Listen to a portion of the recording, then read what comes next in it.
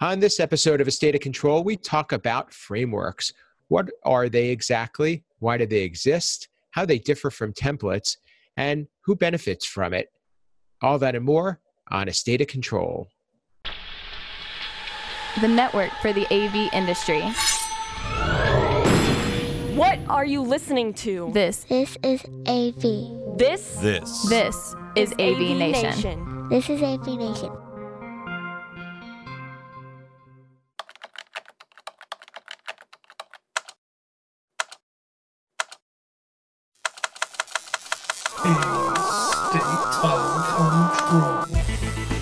A State of Control. The State of Control, episode 68. Don't fear the framework. Support for AV Nation is brought to you by Atlas IED, innovative audio solutions for every business environment. Welcome to A State of Control, an AV Nation podcast that highlights the control, programming, and automation aspects of the AV industry. My name's Steve Greenblatt. I'm your host. Thanks for joining us. So on today's show, we're going to talk about the idea of using frameworks for AV projects. With me to discuss this interesting subject are some guests that I think will be able to weigh in quite well, and one you're familiar with, and he's a returning guest, and another is new to the show. But first and foremost, let me say hi and introduce my partner here at A State of Control, none other than Rich Fregosa. How are you, Rich? Mellow shelter-in-place greetings from the West Coast. Yeah. Been doing it a little bit longer than you guys, but doing okay otherwise. You know, it's as many introverts have said, I've been training my whole life for this. So I like that. And hopefully this show will bring some much needed distraction to those that are listening.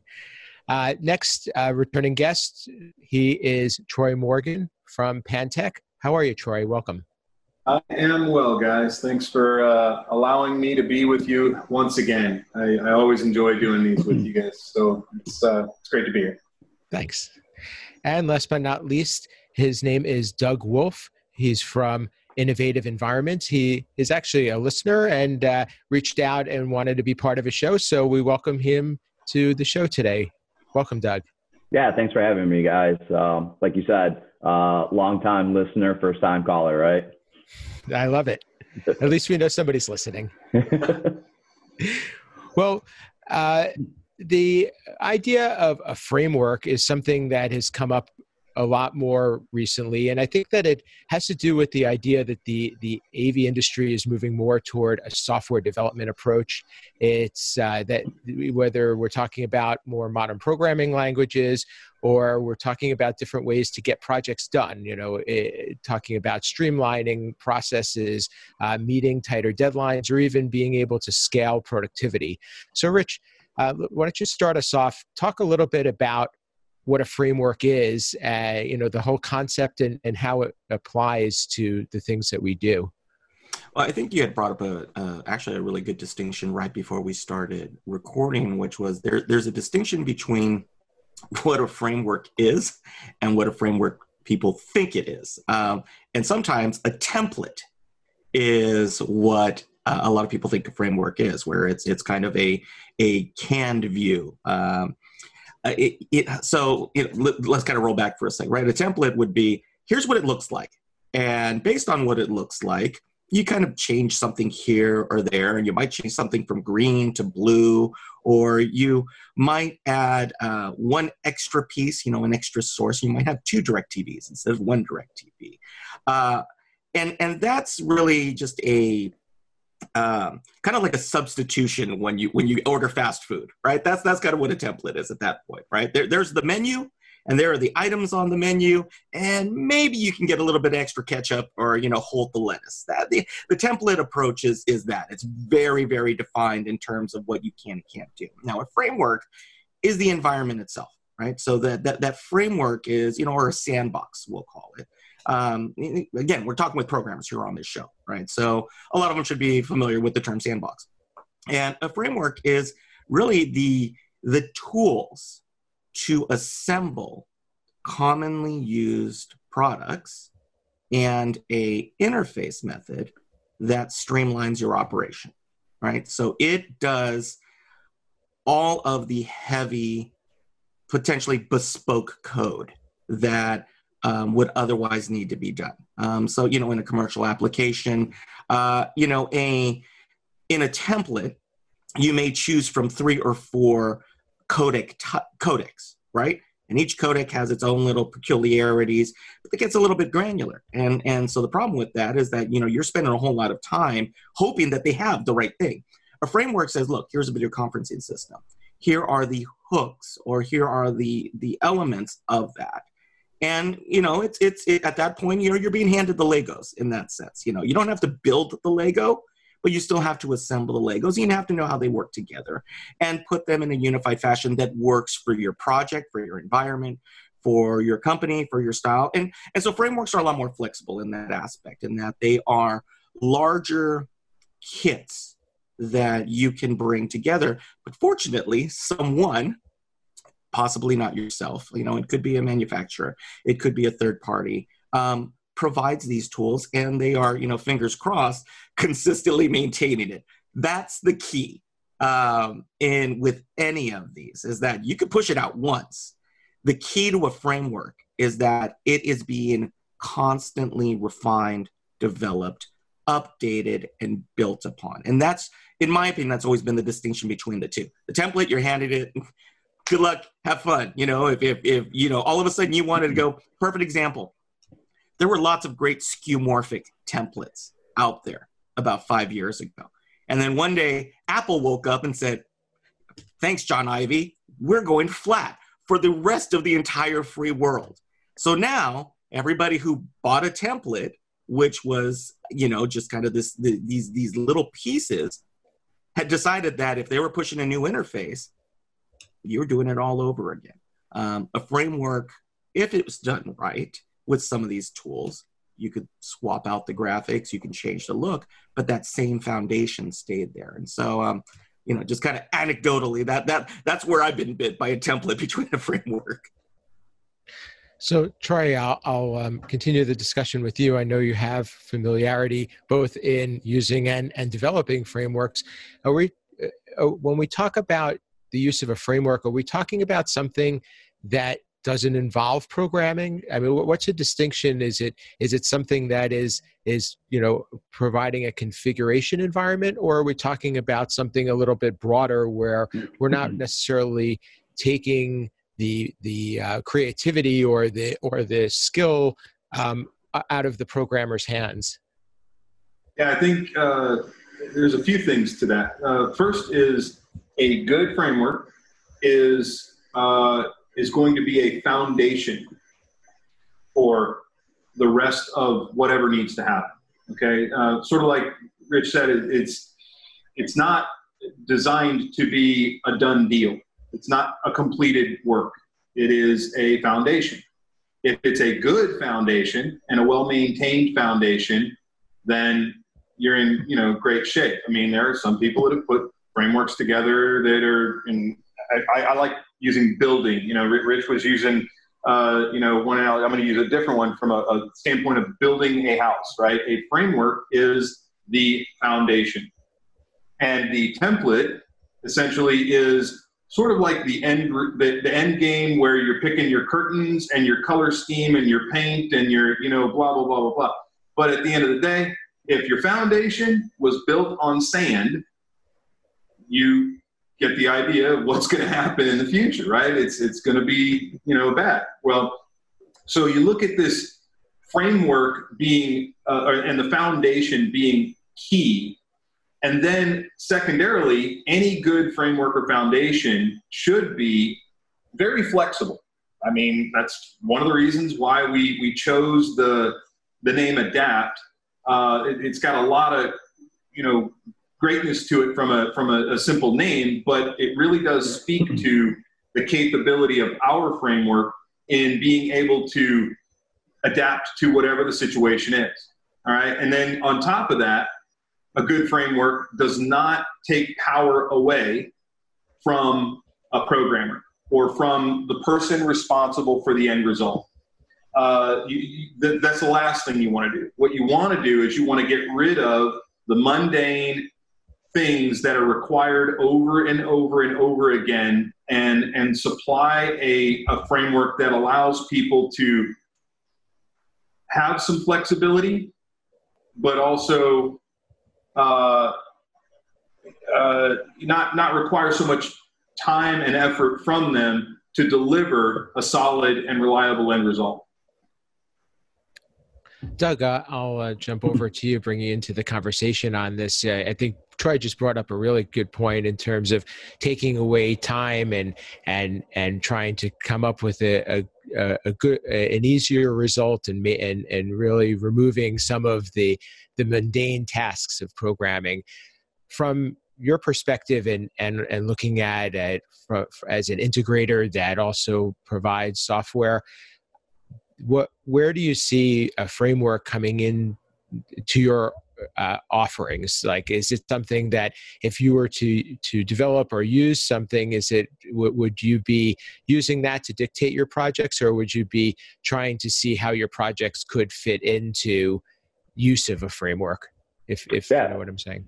I do, and that's an interesting question, because, like you said, as an integrator, we have the luxury of kind of dealing with both ends. We have control over how we're designing and developing our overall systems, and we also have the luxury of developing our framework to kind of coincide with that, right? And for us as an integrator, what we're really looking for is a way, all the things that you guys have been talking about, right? As far as ROI, speed, agility, redundancy, being able to give a client the same experience time and time again, right? That's why we build these frameworks for different reasons, right? To make things easier for us.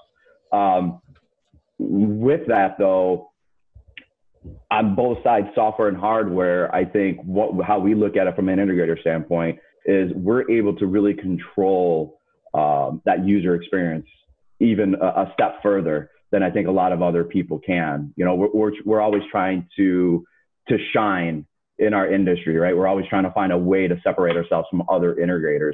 And the way we're trying to do it, at least, is through the combination of software and, hardware design to give an end user that experience, that iPhone experience, right? It's the hardware and it's the software, and Apple has full control over what that experience is going to be. And that's what we're really trying to do. And using the same black boxes as, most companies, our advantage is that we do have software developers, and we do look at things from the software side, building out our frameworks to do the generic functionality day in and day out that will not only allow us to grow as a company, but will give a better result to the client. It allows us to, instead of having our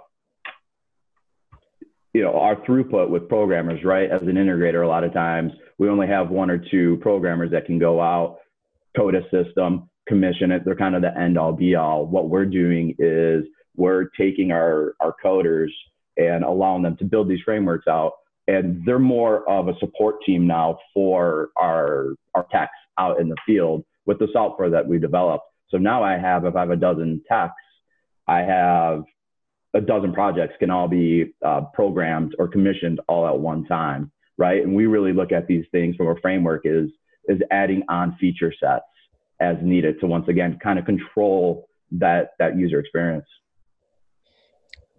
Troy, I'll jump back to you. I mean, we talked a little bit about products and devices that are supported, and the idea that the framework or the building blocks. Is it important to be able to, if you're going to choose to work with a framework, is it important to be able to have control over developing those building blocks as well? Or is that something that the expectation is somebody else is going to handle? Well, I can go both ways on that one. I think that the responsibility to the framework at the device level exists on both sides. Because I think that the software guys, the developers have to give credence and credibility to the fact that a device has a play button, right? I mean, there are certain things that it's a given. We know it going in, this device has play. And so from a framework standpoint, yeah, you've got to make sure that that the device is in that sort of category can do play. And then you've got that one oddball device that has a play pause button. Still got play, but it's a pause button too. Now what do you do? And that's where the framework really has to be stretched a tad and then put power back into the hands of the programmer to sort of solve the problem. I'm going to tell a quick story, and before I do, I'm going to unplug something. So when I first started developing the Amazon Alexa stuff, I have a DGE 200 that allows me to see, overlay for a TV so I can be in the family room. And Alexa's trained me now quite well because that's the way it has to be with that thing. And so I know to say, Alexa, tell Crestron to set the volume to 35% in the family room. I know that, perfectly, right? But the thing that happened was up popped 34% on my on my TV, on my touch, essentially on my touch screen. And I'm going, what? And us programmer guys, we're a little OCD about things, as we should be. And I said 35%. Why am I seeing 34%? Well, fundamentally, Amazon and whoever developed all that, and Crestron and who's developed all that stuff, there is a 0.001% difference between how those two understand volume. Fix that one in a sandbox. It's not going to happen. This is where foundations are great, and keeping power in the hands of a programmer is also equally as great, and in my opinion, very, very necessary. And so that's when you get back to the framework thing, I think it's a two-part deal. I think it's the responsibilities on the developer of the framework to make sure that there's flexibility, and there's always going to be responsibility on the programmer to deliver the end result with respect to the devices. Rich, I'll jump over to you. We know from doing this for quite some time, and I'm sure everybody else will agree, that programmers can be stubborn, and some of them, they don't like not being able to know what's going on behind the scenes, even when it comes down to drivers and modules. Even if there's there may be something available to them, and they're still going to want to dissect it or do it their way. How is that? How do you balance the value and the benefit of having a framework versus needing and wanting to do things your own way? How do you feel about making money? I mean, there's two different approaches to that, but first and foremost, we're in business, right? And again, we have a nice cross section here, right? A lot of my business model still revolves around residential and still revolves around bespoke. So there's always going to be the need for bespoke. That's great, and everybody loves the idea of bespoke, but bespoke has its challenges. Bespoke has a lot of pain, a lot of anguish, and you have to be slightly masochistic to want to enter into that process. And if you're not good, or if you're not methodical, you can get upside down in a project very quickly. So that leads into this point. The purpose of what we do is to get in, get out, get paid. As a business owner. Now, again, most of the people that'll be listening or watching, that's the whole goal, right? Happy clients, profitability. You get those two. You have your employees, your programmers, your techs, and everything else. They're moving forward, and then great. And if you want to go into, kind of the teaching hospital version, which is great, let's dissect what we've just done. You have the ability to do that. You can do that in the lab environment. But the reality is from a project standpoint, you shouldn't be learning on the job. And unfortunately, that's been our industry for the past 20-something odd years, is that there was a lot of learning on the job because we were figuring it out as we went. We've matured as an industry at this point that we don't have to keep taking the inefficient ways that we've been doing it just because that's the way we've always done it. And if you look at, I've said, before, the greater tech industry, they figured it out a long time before we did. There are a lot more software projects. There are a lot more software developers that exist outside of our industry. And guess what? They use frameworks. They use tools. They use crowdsource, for lack of a better word, information in order to be better at what they do and learn along the way. However, they don't sit there and go, gosh, I've said this so many times with guys out in the field, is that, I asked you what time it is. I didn't ask you how to build a clock. And there is a big difference at that moment. And so if the framework fits what you need most of the time, you work with it, because that allows you the flexibility to free up your time, to focus on, and again, I think this should be the model that most of these companies should be going towards, is software development and improving your craft should always be part of your day, part of your week, part of your business structure. However, you need to plan it better. You need to execute it better. So if a framework and working with tested solutions allows you to push something out, know that it's reliable so that you're not getting service calls. You're not worrying about truck rolls. You're not worried about, in the case of residential, a 7 p.m. call on a Saturday. That gives you the time to focus on your continuing education. Absolutely. You want to work, you want to learn other programming languages. You're not versed in HTML. These are all of the other things that you then have the flexibility in a controlled environment to augment the framework. That's the special sauce. For the longest time, everybody thought the special sauce was, it's literally from scratch. Here's my Heinz 57. Here's my 57 ingredients, here's the 7 herbs and spices, right? That's fantastic. But at this point now, get in, get out, get paid, then use the free time and hopefully the money to be able to refine your craft, to get better as a developer, to create those offerings that you can test and that you can deploy reliably over time. That does set you apart from the competition, because again, that is the whole point, right? The value-added sell. Here's our baseline. Here's what we offer everybody for whatever we budget, we provide as our price level.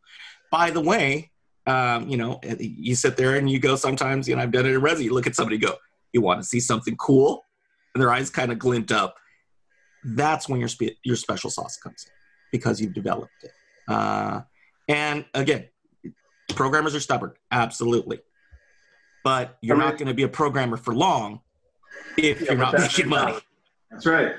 Yeah, you maybe, I wrote something down because as you were talking and listening to Steve's question, something popped into my mind. Fear the framework. The question is, are you fearing your own or somebody else's? Because the reality of a framework is, yeah, you're right, most programmers they don't like using somebody else's stuff because they don't know what's going on and they don't know what's happening on the inside. And then, you talk about the stubborn programmer kind of guy, and I get it. I've been there. But here's what's interesting about that. Develop your own framework and see what happens later on. You won't remember anything you did. You won't remember how you did it. You don't know what you did. You're basically in a position where you should probably be afraid of your own framework too, under those same conditions. And the reality is, if you grow, you got more people now, and now you got more people that have to learn your framework. The point is, frameworks you shouldn't be afraid of them. If they're developed well and foundationally sound, whether it's your own or somebody else's, don't be afraid. Don't fear the framework. But do your due diligence. Make sure that, it does what it's supposed to do and what you need it to do. Use an 80-20 rule. That's what we use with making decisions about what we're going to add to the framework or not have in the framework or whatever. And, if 80% of the time it's useful and necessary, then it probably should be in there. And if not, you need to have the flexibility to handle the other 20% as well. So, whether it's your own or somebody else's, I don't think should matter as much as us stubborn programmers. We're control freaks. It's what we do. I remember at Masters, and you guys may remember this, I think it was Rich Sasson stood up in front of everybody and said, So show of hands, how many people own a manual transmission? And the whole room had their hand up because we like to be in control of things. And that was a perfect sort of point that I came away going, wow, I'm not the only, stubborn control freak in the room. So anyway. It's about the only time I've ever heard that a framework may need more cowbell. Right? Don't fear the framework, baby. Don't fear the framework.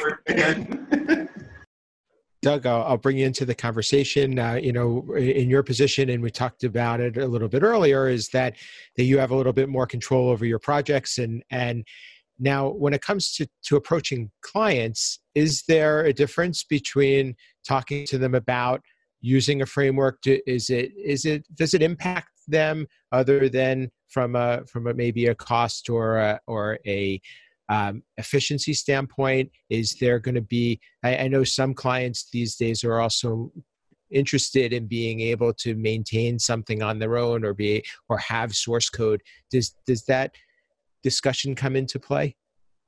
No, actually it doesn't. It really doesn't come into play at all.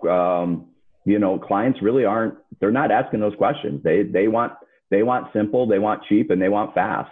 In the commercial world, they really do. They want to be able to service their systems, but they want to service their systems from the standpoint that it's just working. They're not really looking to make any broad sweep changes to the way the system's being used, right? They just want to know, they want consistency, right? They want to be able to walk into one room, they want to be able to walk into 1,000 rooms, and they want to know that all their users that are walking into those rooms are going to get the same experience across the board, even if they're in, the Chicago office or the Detroit office, right? Or, whoever else, they want consistency. And I think that's what we can really give them when we start looking at, this framework approach, right?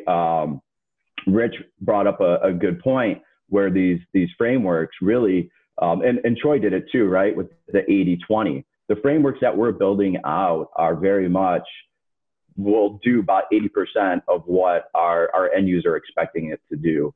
And we leave that other 20% open to do what we're calling custom. But reality is we're really not doing a whole lot of custom jobs, right? We're not doing a whole lot of customization in huddle rooms.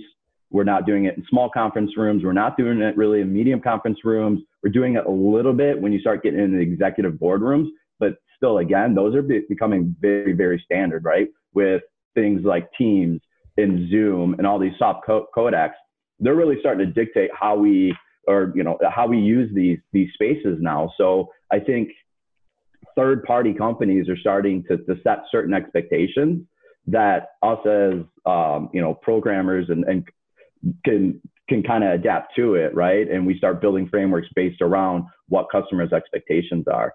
So no, to answer your question, clients really aren't asking. Wanting the code, that's always a big thing, and obviously that's a topic for a whole nother podcast, right? That we can talk about, clients getting the code, not getting the code. I think that's really what they would be worried about is, once again, though, it comes down to serviceability, right? They want to know if they have a falling out with you or you go out of business, that there's a way to service their system still. And with what we're doing, we're giving them the tools to kind of change the room a little bit, and have certain control over what that room looks like based on our framework. So we're, not only putting the control into our tech's hands, but we're also giving our end users a limited ability to adjust, the room. If they want to swap out a display, they can go ahead and do that themselves. And through a back end, they can say, okay, it was a Sharp display, but now it's an LG. They don't need to call us. They can swap that display out themselves. So we're giving them a little bit of control, so they really aren't relying on us as much anymore. I'll elaborate on that a little bit more, because I think that actually solves some of the challenges that we talk about, because it seems to me, and I think it's a good point that I wasn't even thinking about, is that there's a lot of there've been a lot of discussion, or programmers take a lot of heat for doing modifications, and being able to provide that in either a cost-effective way or a way that a programmer doesn't need to get involved has a big selling point, I would imagine. It does. So I can start out with kind of my philosophy. Been a programmer in this industry pretty much my entire life until I started my business. About almost 2 years ago, I kind of took the stance that we were not going to hire what we would consider traditional AV programmers. We were going to go ahead and start hiring outside of our industry, bring them in, teach them our industry, teach them the hardware, how to communicate with hardware, that type of stuff. And they were, really going to be a support group for our company. They weren't going to be the guy that sat down, banged out the code, like I said before, went in and commissioned it. They're very much building frameworks, building the software to give the tool to our clients and our installers to go out. Then what we're doing is we're taking our clients and our team's feedback, right? Just like traditional software, and we're putting in feature requests, right? And we're kind of triaging which ones we think are important based on clients' feedback and our tech's feedback, and we develop it that way. So with that, we really want to give as much control to everybody but our developers.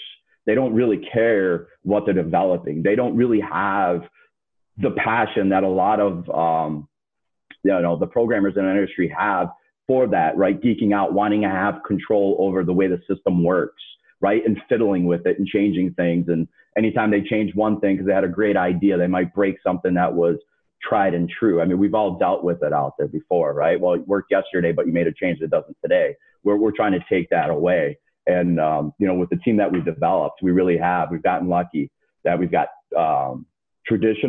we have one traditional AV programmer, but he also has a strong background in just standard coding. And then the rest of the guys, they had no idea our industry existed until we brought them in. They had no idea what Crestron was or AMX or anything like this, right? So they bring a completely different skill set to our team, and have really been able to allow us to grow and develop something, I think, that not a lot of people really develop for their end users. And we really are trying to give that control to the end users and, build something based on their feedback. Thank you. That's a very good explanation. And it actually presents a good opportunity for people who are looking to get into the industry, and also potentially a justification for why we're evolving our skills. Yeah, and what we're really, one other thing, what we're really starting to see from that side is the non-traditional AV programmers, they're getting up to speed faster than I thought was going to be possible.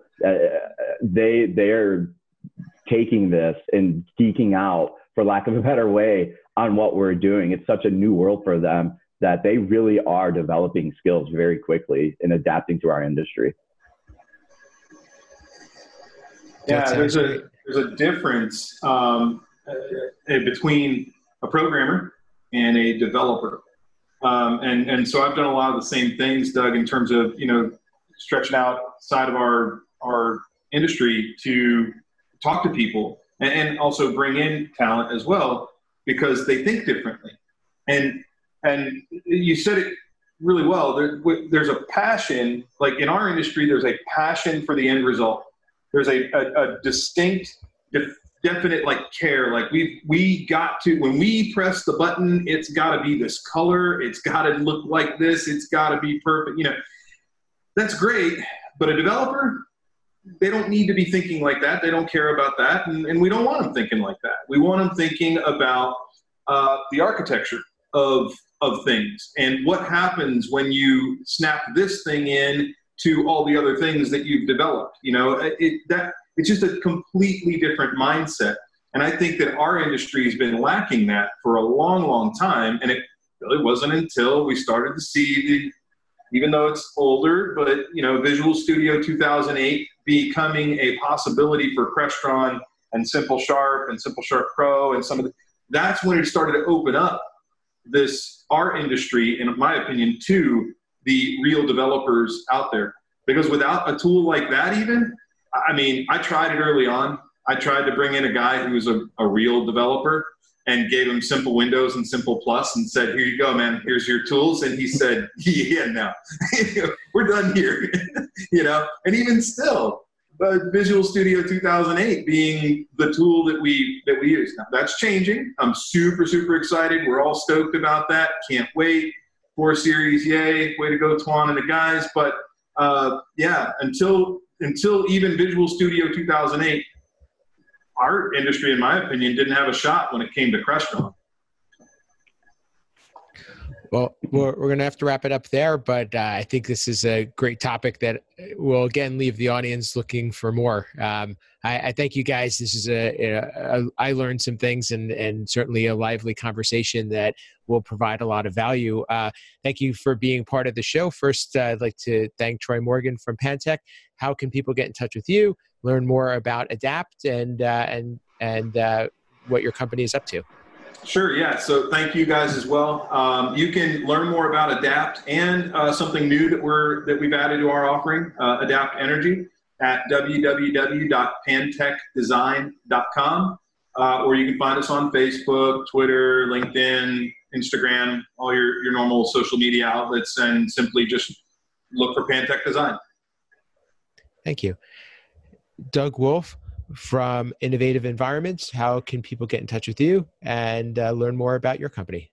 Yeah, you can find us obviously at our website, innovativeen.com, and pretty much all social media, Twitter, LinkedIn, all those fun places. And thanks for your contribution. Hope this was a good experience for you. Yeah, thanks for having me. Sure. And last but not least, Rich, how can people get in touch with you and learn more about what you're up to? Well, you can find us on our website, fregosadesign.com. You can find me on the Twitters or in the interwebs, Twitter at @rfregosa. But as I always say, the best place I hope you can find me is here on our AV Nation collection of shows here at AV Nation, avnation.tv.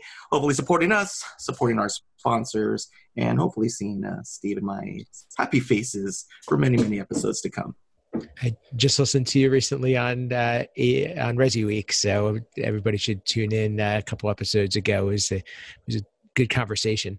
As Rich said, visit avnation.tv to learn more about this show and all the others that are on the AV Nation network.